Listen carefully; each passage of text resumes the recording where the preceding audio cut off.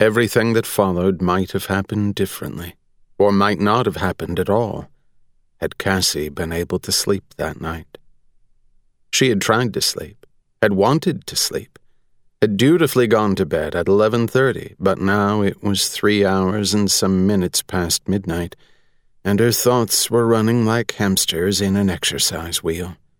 She stood up, switched on the light, dressed herself in gray sweatpants and a yellow flannel shirt, and padded barefoot down the chilly parquet floor of the hallway to the kitchen.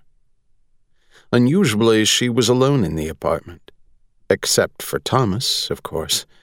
Thomas was her little brother, 12 years old and soundly asleep in the second bedroom, a negligible presence. Cassie and Thomas lived with their Aunt Nerissa, and Cassie still thought of this as Aunt Reese's apartment, although it had been her home for almost 7 years now.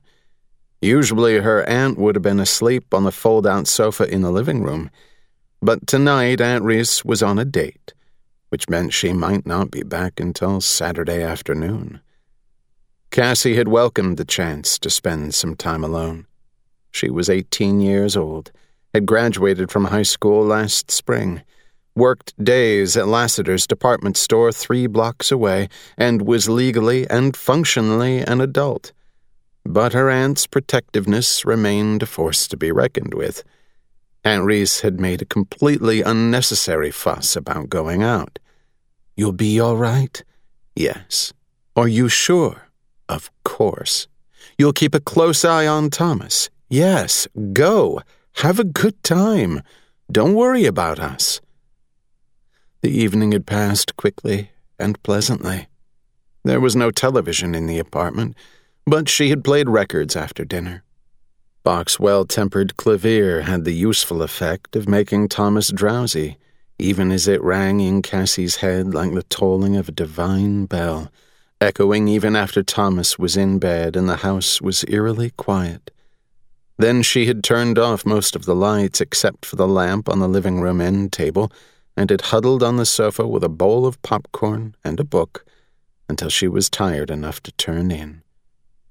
So why was she prowling around now like a nervous cat? Cassie opened the refrigerator door.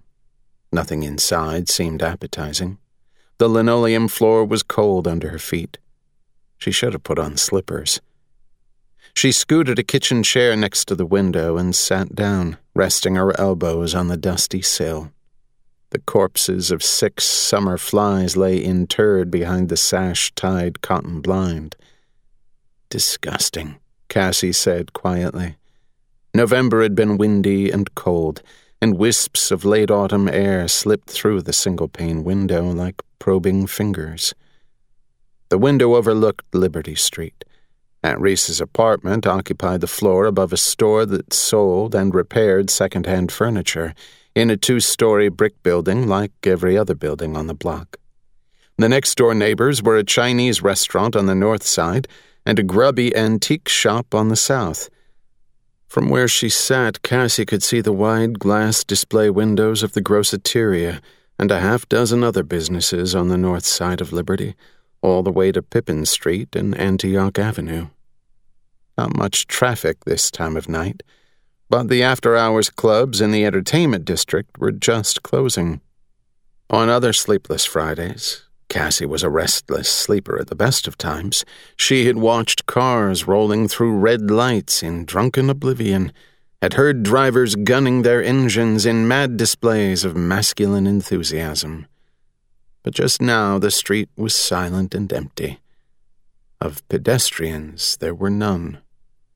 Or, she corrected herself, no. There was one pedestrian. A man standing alone in the mouth of the narrow alley that separated the Groceteria from Tuck's used books. Cassie hadn't seen him at first because of the Armistice Day banners strapped to the high standards of the streetlights. The city had put up the banners a couple of days ago. There was a parade every year to mark the 1914 armistice, but this year the city, the state, the nation, the world in general, was making a big deal out of the centenary. 100 years of peace. Relative peace. approximate peace. Cassie had always loved Armistice Day. Next to Christmas, it was her favorite holiday. She still remembered her parents taking her to watch the parade back in Boston, remembered the sidewalk vendors who sold roasted chestnuts in twists of paper, the floats of the nations populated by school children in implausibly colorful ethnic dress, the battling cacophonies of high school marching bands. The violent death of her mother and father had taught Cassie things about the world that would never be acknowledged in any Armistice Day parade. But she still felt the bittersweet tug of those times. The centennial banner flapped in a brisk wind, alternately revealing and concealing the man in the shadows. Now that Cassie had seen him, she couldn't look away. He was a drab man, an ordinary man, probably a businessman, dressed for the season in a gray coat down to his knees and with a fedora on his head. But what unsettled Cassie was the impression that he had been looking up at her, that he had turned his head away the moment she had seen him. Well, but why not? At this hour, hers might be the only lighted window on the block. Why shouldn't it catch his eye? It was only deeply ingrained habit that made her suspicious. Aunt Reese and the other local survivors of the Correspondence Society had trained Cassie in their secret protocols, of which the first rule was the simplest: beware the attention of strangers. The solitary stranger was no longer looking at her window, but his attention still seemed fixed on the building where she lived. His gaze was flat and unwavering, and on closer inspection subtly lunatic. Cassie felt a knot tighten in her stomach. This would happen on a night when Aunt Reese was out. Not that anything had really happened, but it would have been nice to have a second opinion to call on.